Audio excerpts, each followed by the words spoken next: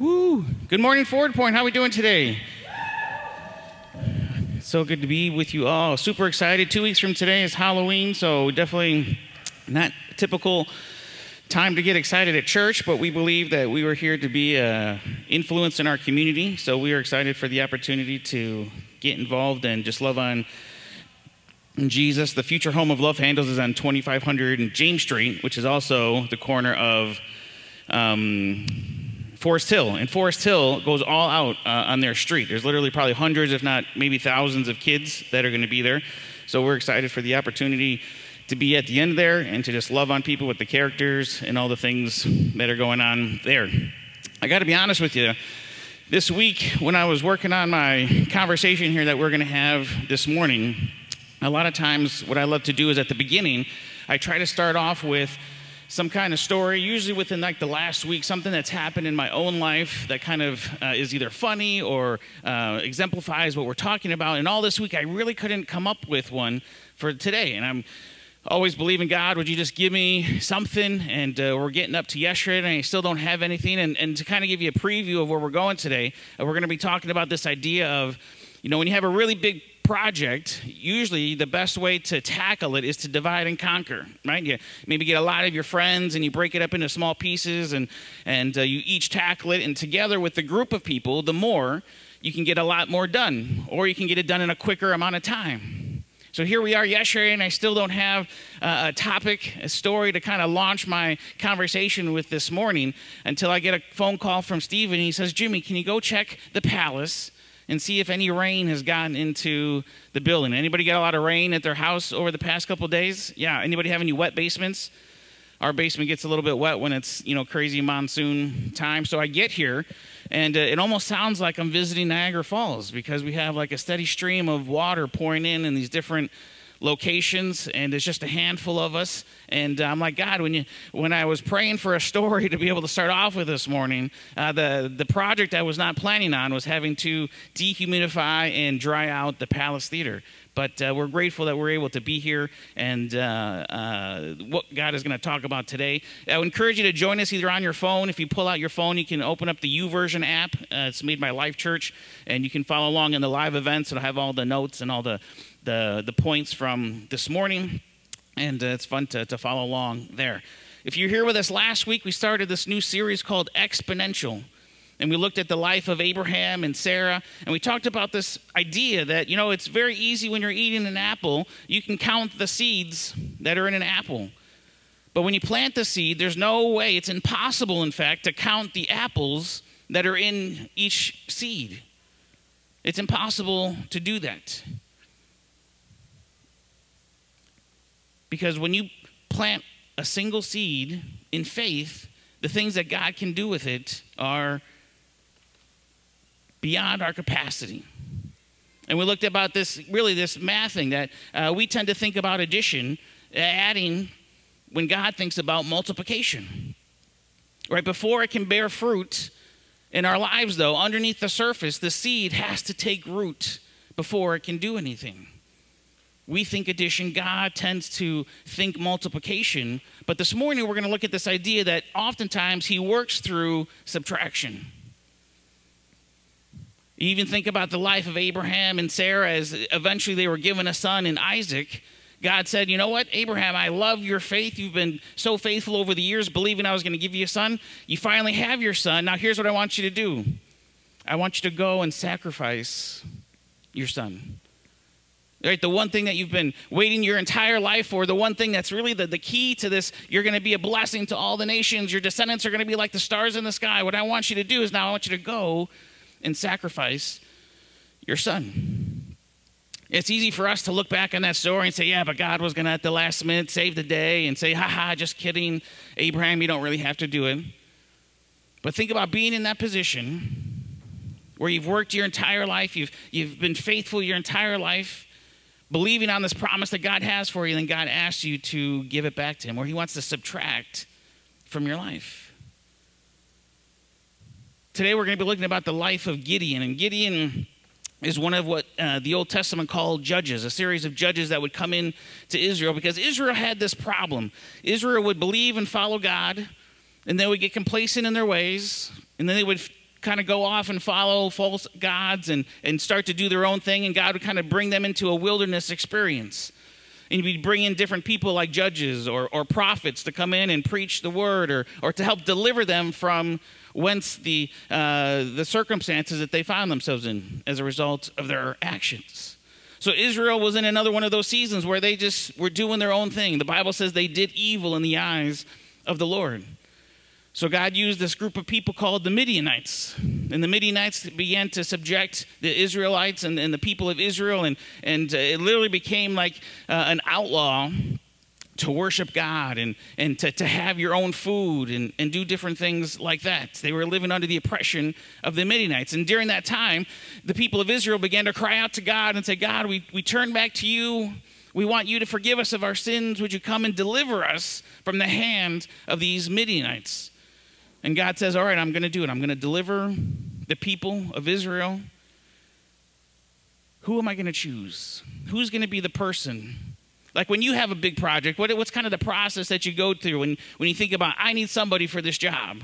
You probably think through things like, who's going to give me the best deal, right? Skilled at it, because I don't want just anybody, building or working on my house or on this project that I have.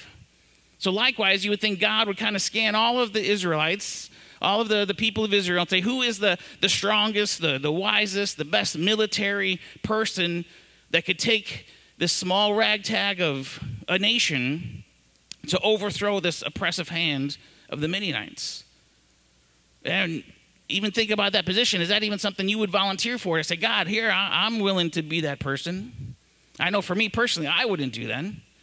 I wouldn't volunteer. But Gideon, we find, becomes this unlikely hero to do just that for God and for the people of Israel. If you have your Bibles with you, you can turn to Judges chapter 6, or again, follow along in the YouVersion app. But we see God intersects in Gideon's life when Gideon was threshing wheat, it says, in the winepress. Basically, Gideon is preparing his meal, preparing food in kind of this hidden winepress so he doesn't get found out by the Midianites, because it was against the law to be able to even prepare their own food to sell. The angel of God appeared to him and said, God is with you, O mighty warrior. Right, it's kind of an interesting title that Gideon gives, or the angel gives to Gideon, because you'll see by Gideon's response, Gideon replied, with me? My master? He's kind of like, you talking to me, angel?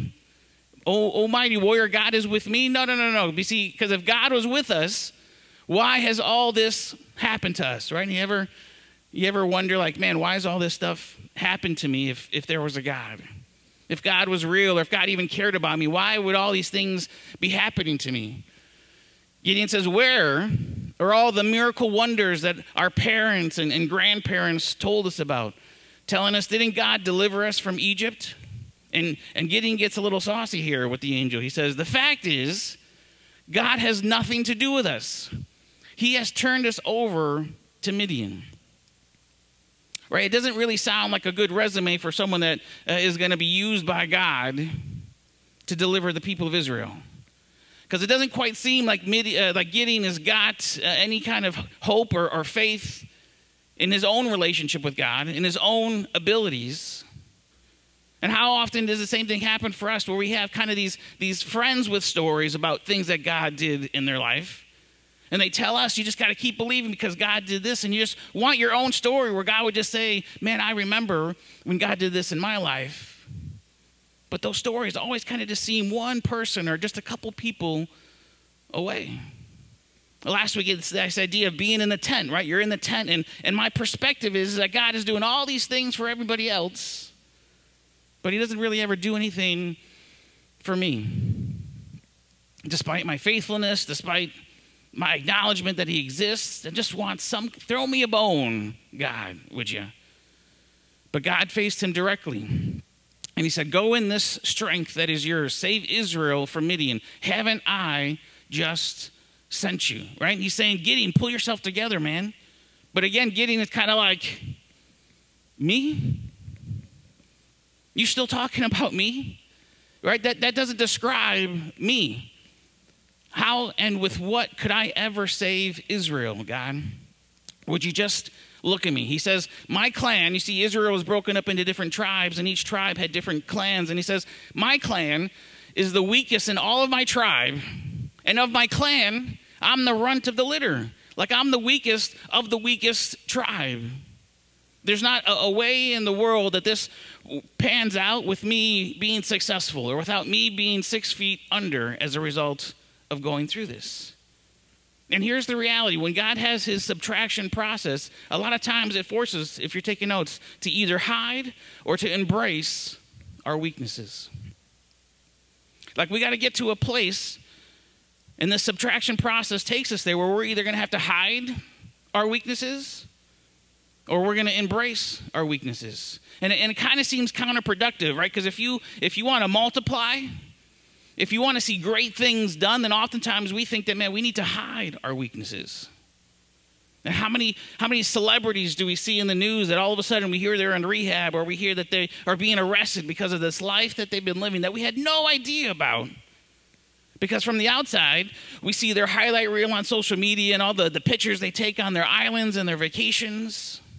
We see their movies, and we see them walk the red carpet of all these premieres that they're doing.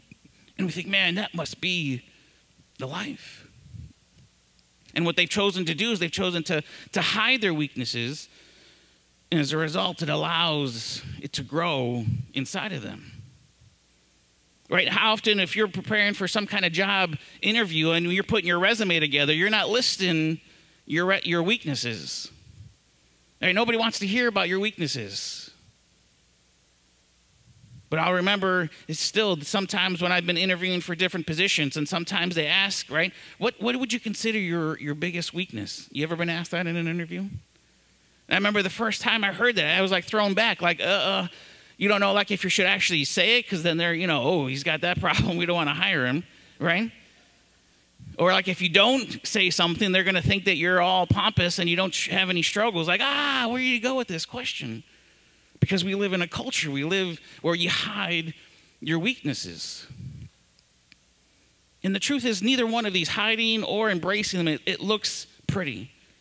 Right? Neither one of them feels great to do, but one of them at least is realistic to the fact that the weaknesses are there, right? Because if we hide them, it festers and it grows, and then it turns into some kind of public failure. And that's ugly. But if you embrace your weakness and you share from your weakness, that can kind of feel ugly. That can kind of feel counterintuitive to you being slingshotted into the life that God has for you. But that is the process, the subtraction process that God needs to do in each one of our lives to go towards this exponential future. We need to embrace. And in that becomes this fertile soil that those seeds planted in faith that God can begin to do great fruit from. I think about another Old Testament character in the life of Jacob. And Jacob got to the place where he just was wrestling with God, physically wrestling with God. And as a result from that, God changed his name. God caused him to walk with a limp, right? To have publicly, every time anybody saw Jacob coming, he'd be walking with this limp. And it was a visual representation that Jacob has a weakness. But it's a weakness born out of his wrestle with God, where now his relationship with God is stronger than it's ever been. And I wonder how many of us walk in the same kind of embrace of our weakness, where when people look at us, they see, oh, here comes Jimmy walking with that limp. But it's been a limp that's formed out of this relationship with God, where God did something awesome in his life. And we walk with a limp as we embrace our weaknesses. Do you hide or do you embrace your weaknesses? Weaknesses, it's not a place to wallow, but there's a place in our weaknesses where we can meet the grace and the goodness of God in a way that only he can do, and cause that what seems like subtraction, what seems like a lessening of our influence over people's lives, and he takes that and he multiplies that into something great. In fact, when you hear from somebody who you know is going through an issue or going through a hard time, right, and they ask you, hey, how are you doing? And they're like, oh, God is good, right? All the time, God is good. You ever done that kind of exchange with someone before? And they say that to you in the midst of they're going through something, in the midst of you're going through something, and it's infuriating because we just hide our weaknesses. We downplay the things that we're going through because, oh God, we shouldn't struggle with those things. So we can't let anybody know. But the subtraction process, it forces us to either hide or embrace. And Gideon here, he doesn't realize it, but he's in the process of making this case to count himself out, right? That God, you can't use me because I'm the weakest of the weakest. And in that, in his embracing of his weakness, he's actually setting himself up to be somebody that God can use to deliver them from the Midianites. The story goes on. God said to him, I'll be with you. Believe me, you'll defeat Midian as one man. As one man, you're going to be able to do this. Gideon, this is the plan I have for you. Gideon said, if you're serious about this, do me a favor. Give me a sign to back up what you're telling me. So Gideon begins to ask for some kind of sign from God, some kind of special message, or as if talking to God or an angel in the flesh wasn't a sign enough, right? How many of us would just accept that? Some kind of audio voice that I actually heard from God, like, okay, God, I'm in. But here Gideon has that, and he's still like, all right, I'm not quite sure I can believe what you're telling me, God, angel. So I need you to give me a sign. Help me, make a believer out of me. So Gideon goes and he makes a bunch of bread, and he makes a sauce to go over the bread, a broth, and he places it on the stone. And the angel says, okay, I want you to pour the broth all over this big mound of bread that you made. And Gideon pours it, and the angel touches it with the staff that he's holding, and the whole thing just bursts into flames and it's consumed.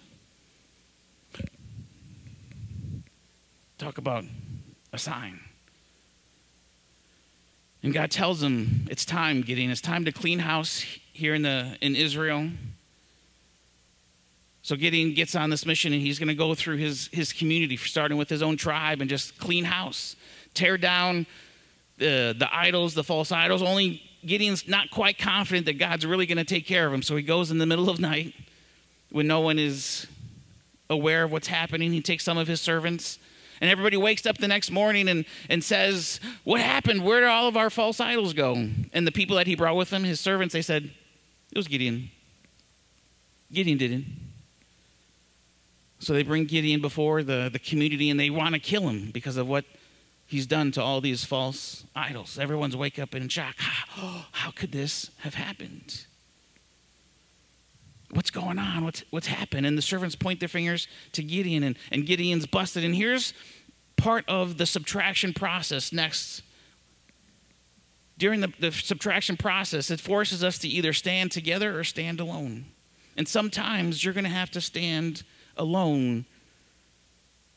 When you embrace your weakness, there might be people who are going to walk away from you and say, you know what, that may be what God's called you to, Jimmy, but it's not, you're going to do this on your own. You're by yourself. It's kind of this upside down. You see, because what can happen is you get a group of people who are all kind of just wishy-washy, and you get comfortable. You think you're okay in your wishy-washiness. For me, I graduated from Faith Heritage down in the valley, and Faith Heritage is this Christian school. So it was very easy for me as a Christian to kind of just be a Christian because everyone else there was just a Christian. So as long as we were all just kind of being laissez-faire and not really passionate about our faith, it was okay because as a group, we were doing it. So we didn't really challenge each other. We didn't really push each other to be more like Jesus because we were all just this way. But if God's going to use us in an exponential way to bring about great fruit in the subtraction process that he uses, sometimes it's going to force you to stand alone. And here in the midst, they want to kill him. But his father stands up for him and says, do these gods that he just tore down need any of you to fight for them? If they're really gods, then they can fight for themselves. So leave them alone. And at this point, Eric, if you weren't feeling the whole being used by God thing before, you definitely kind of get this idea that in Gideon, that God is up to something. Because Gideon has and his shame in one hand and his abandonment in the other. The shame of his own weaknesses, being the weakest of the weak, and the abandonment of all the people around him that were with him. In the midst of his holding his shame and an abandonment, all of a sudden in the distance, there's an army of about 135,000 Midianites ready to bring about some pain, a whooping on them. And then Gideon, taking on this call that God has given him, he begins to muster up an army. And he musters up an army of 32,000 of his fellow Israelites. 32,000 going up against this mighty army. The odds there are about 4-1. And I don't know if you're a betting person or not a betting person, but I'm not, necessarily too happy with those odds. So Gideon, again, not quite sure that the God who's spoken to him, the God who's caused this miracle to just be consumed in front of him, says, all right, God, if you're really behind this, I'm going to need another miracle from you. I need you to do something to kind of help ease my mind that you're behind this. So he says, here's this fleece. And you maybe know this story from Sunday school, or the expression, laying out a fleece. This is where it comes from. Gideon says, this is what I'm going to do. I'm going to lay out this fleece. And in the morning when I wake up, if the fleece is wet and the ground around it is dry, then I'm going to know that you are behind us and that we're ready to go to war. So he lays it out, goes to bed. He wakes up the next morning, and what does Gideon find? He finds just that. The fleece is wet and the ground around it is dry. And Gideon kind of thinks, oh man, you know what? That would have happened naturally, even if it wasn't a miracle from God. Right? The way that when the sun comes up, it dries the ground. Naturally, it's going to dry faster than the fleece. Man, God, my bad. What I realize here is I kind of set myself up to win either way here. Here's what I need from you to do. If you're really behind us, I'm going to lay out this fleece, and tomorrow, different. I need you to make the fleece dry, but the ground around it wet. So he lays out the fleece, goes to bed, wakes up the next morning, and it's just that way. Where the fleece is dry and the ground around it is wet. That's, going against any kind of laws, that physics and biology and those kind of things that they thought in. So Gideon says, all right, it's time to prepare for battle. And the subtraction process continues. He sits before God and said, all right, God, what's the strategy? And God said to Gideon, you have too large of an army with you. He says, I can't turn Midian over to them like this, right? If I allow you to win with these somewhat decent odds, these 4-1 odds, then this army that you have, they're going to feel like they can take credit for it, right? Saying, man, look what we did all by ourselves. And they're going to forget about me. And, I think you miscounted here, God. I think you should be talking to the leader of the Midianites, right? Tell them that they need to reduce their army. Because we only have 32,000 against 135,000. And at first, what seemed like Gideon being in the driver's seat, and he's testing God, all of a sudden now God is testing Gideon. Right? Tell anyone, God says, tell anyone of your army here that if they're afraid, they can just go home. If they have any doubt in their mind, if they're fearful in any way, allow them to just go home. And I'm thinking, man, that would be everybody. I'm not sticking around.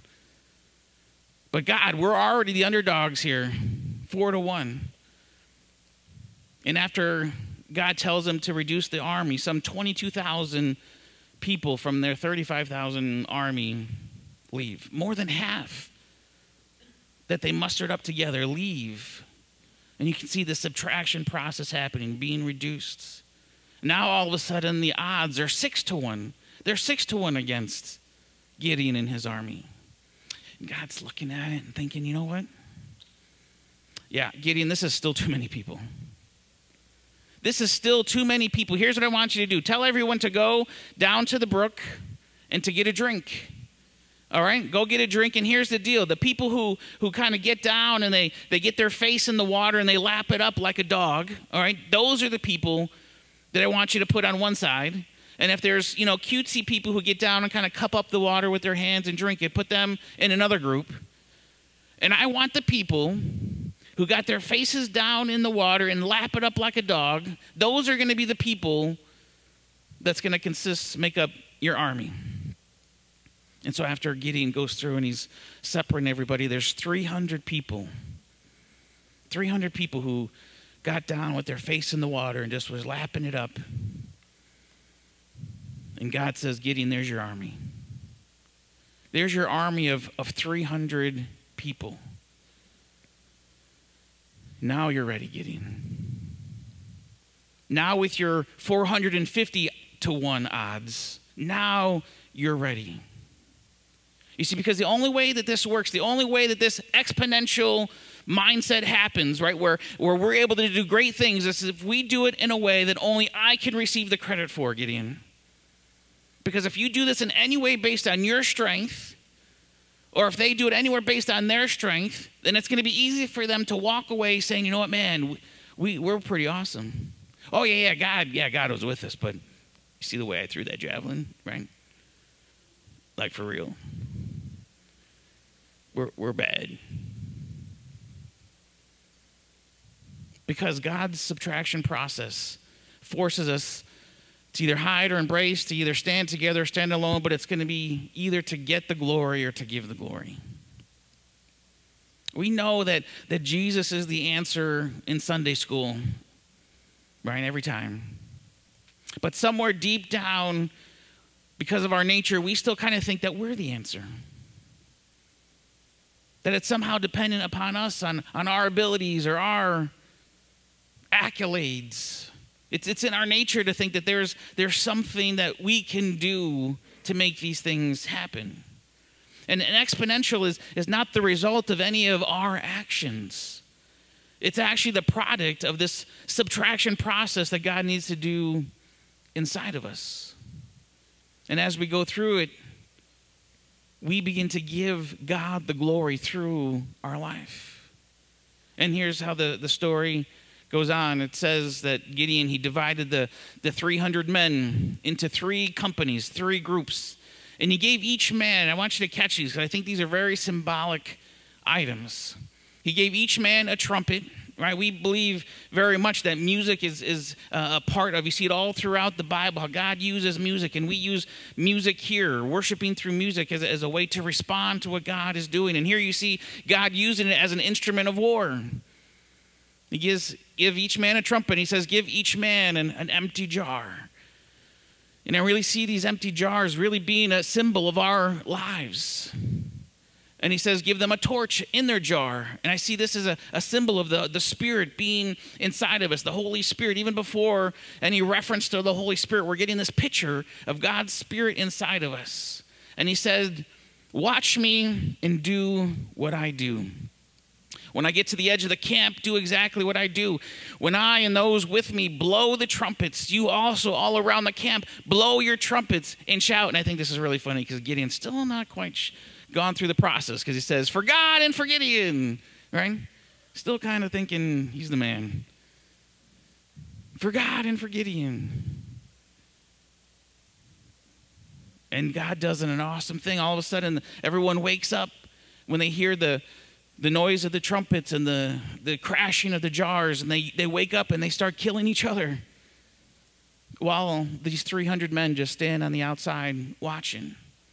And I know in my life I say all too often, man, God hasn't multiplied, hasn't done anything exponential in my life, and therefore God must not be real, right? Therefore God's not really interested in me and my things, maybe with the guy up on stage or the guy with the really big church down south.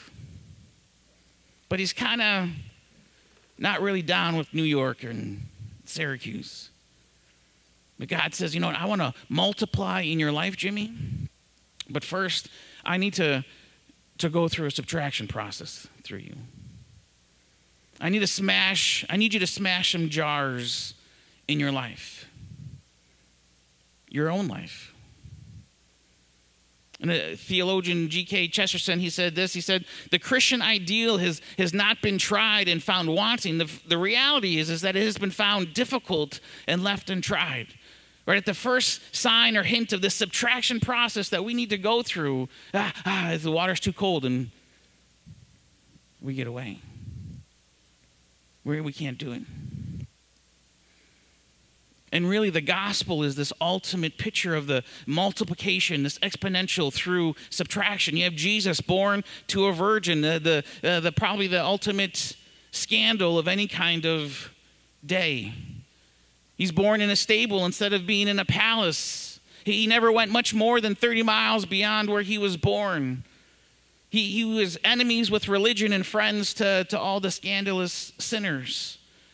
At the end, when he's ready to die for his faith, his followers, they don't multiply. What do? They scatter. And you see this subtraction process. And you think Christianity is dead. There's nothing to it. It's not going to go anywhere. The leader's dead, the followers have scattered, and it's gone. It's over. But you can't subtract a whole lot more from that, right? But then 3 days later,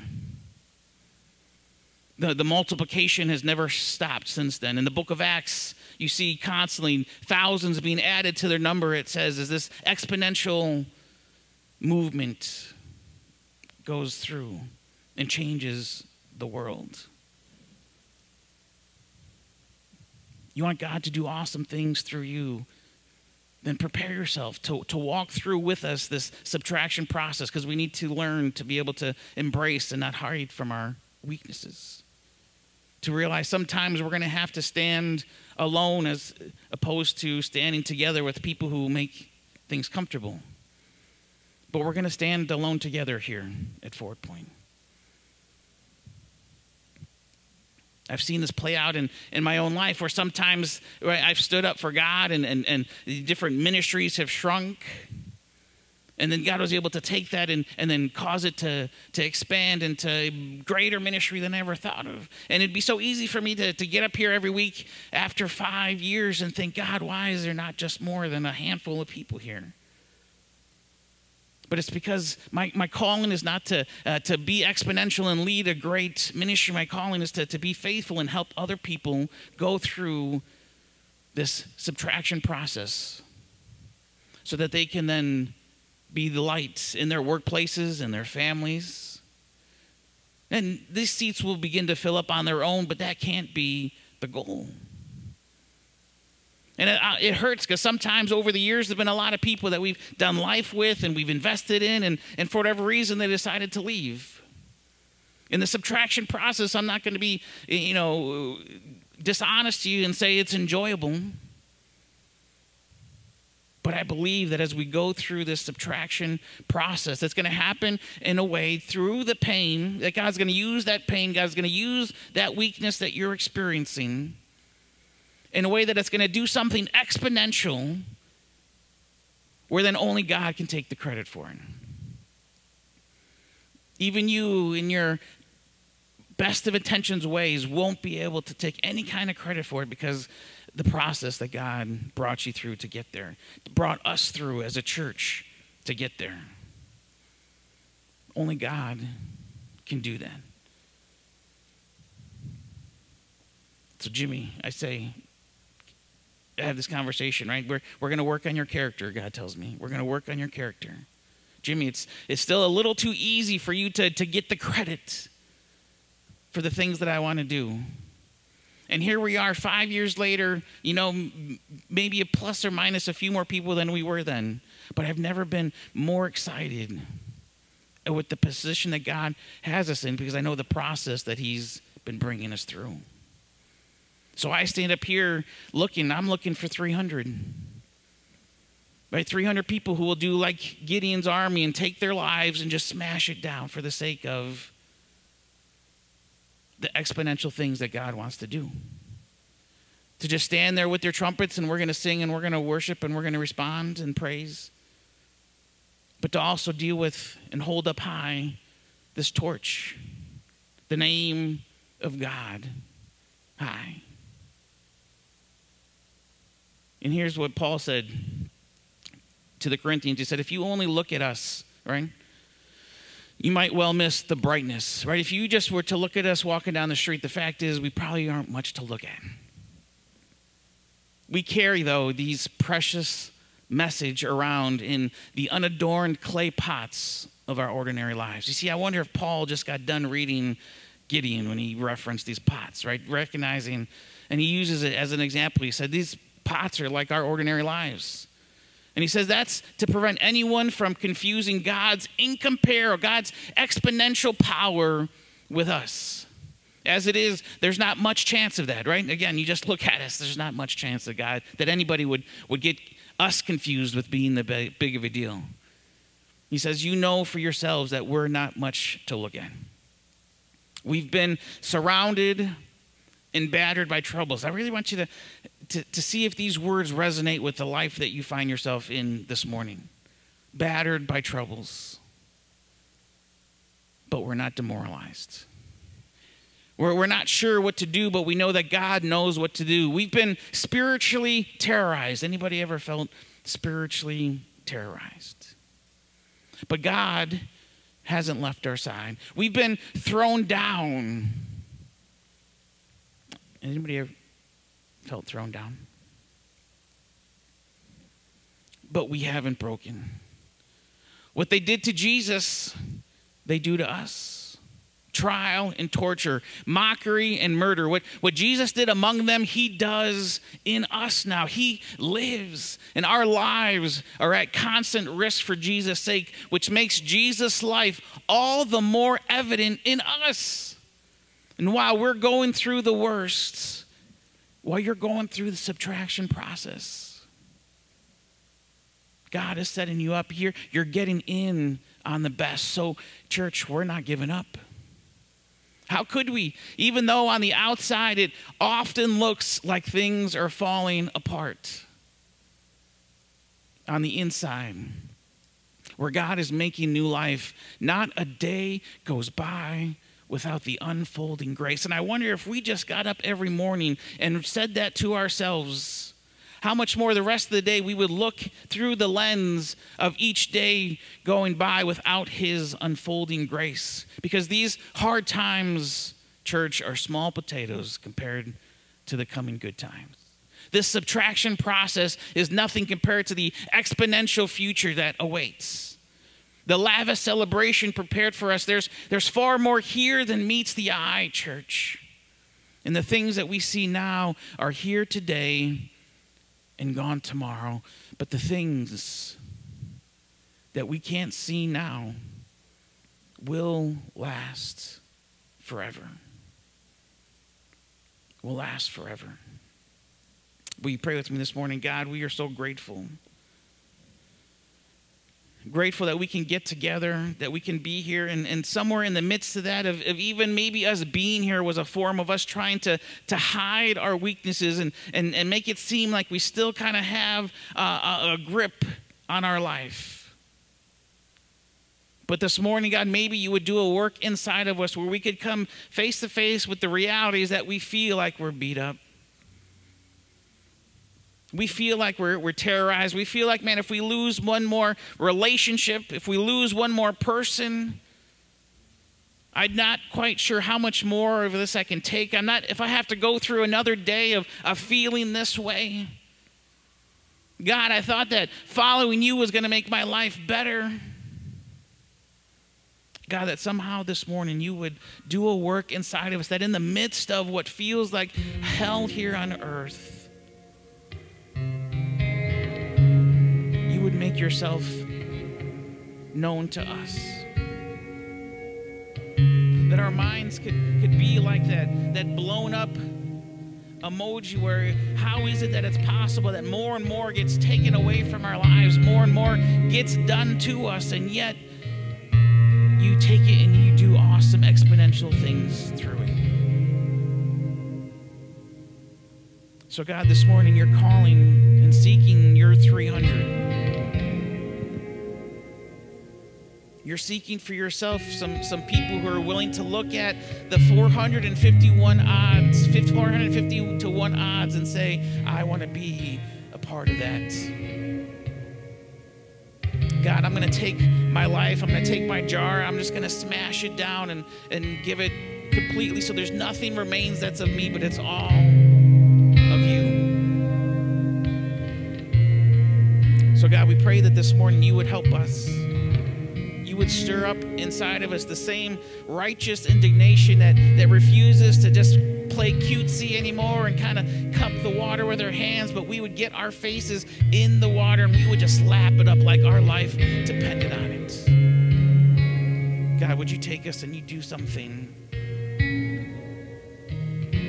Do something as we embrace our weaknesses, as we stand alone, God, that you would do something that only you are able to get the credit for. Because we want you to do it. We don't want to do it on our own. We need you to do it. Church, as we continue on this morning, we're going to blow our trumpets like they did, and we're going to do some battle here together through music. So I would encourage you, if there's something that you're going through, we're going to have people available to pray. If there's some things that you've been hiding, some weaknesses that you just want to bring as part of this process of smashing your jar in the ground so that you can hold high the torch of God. Use this time, respond, do something that maybe you've never done before. If you want different results than what you've always gotten, then you're going to have to step out and do something that you've never done before. So maybe you need to come forward and maybe you need to worship and give something at the altar. I don't know what it is for you. This is between you and God, but God wants to do something in your response this morning.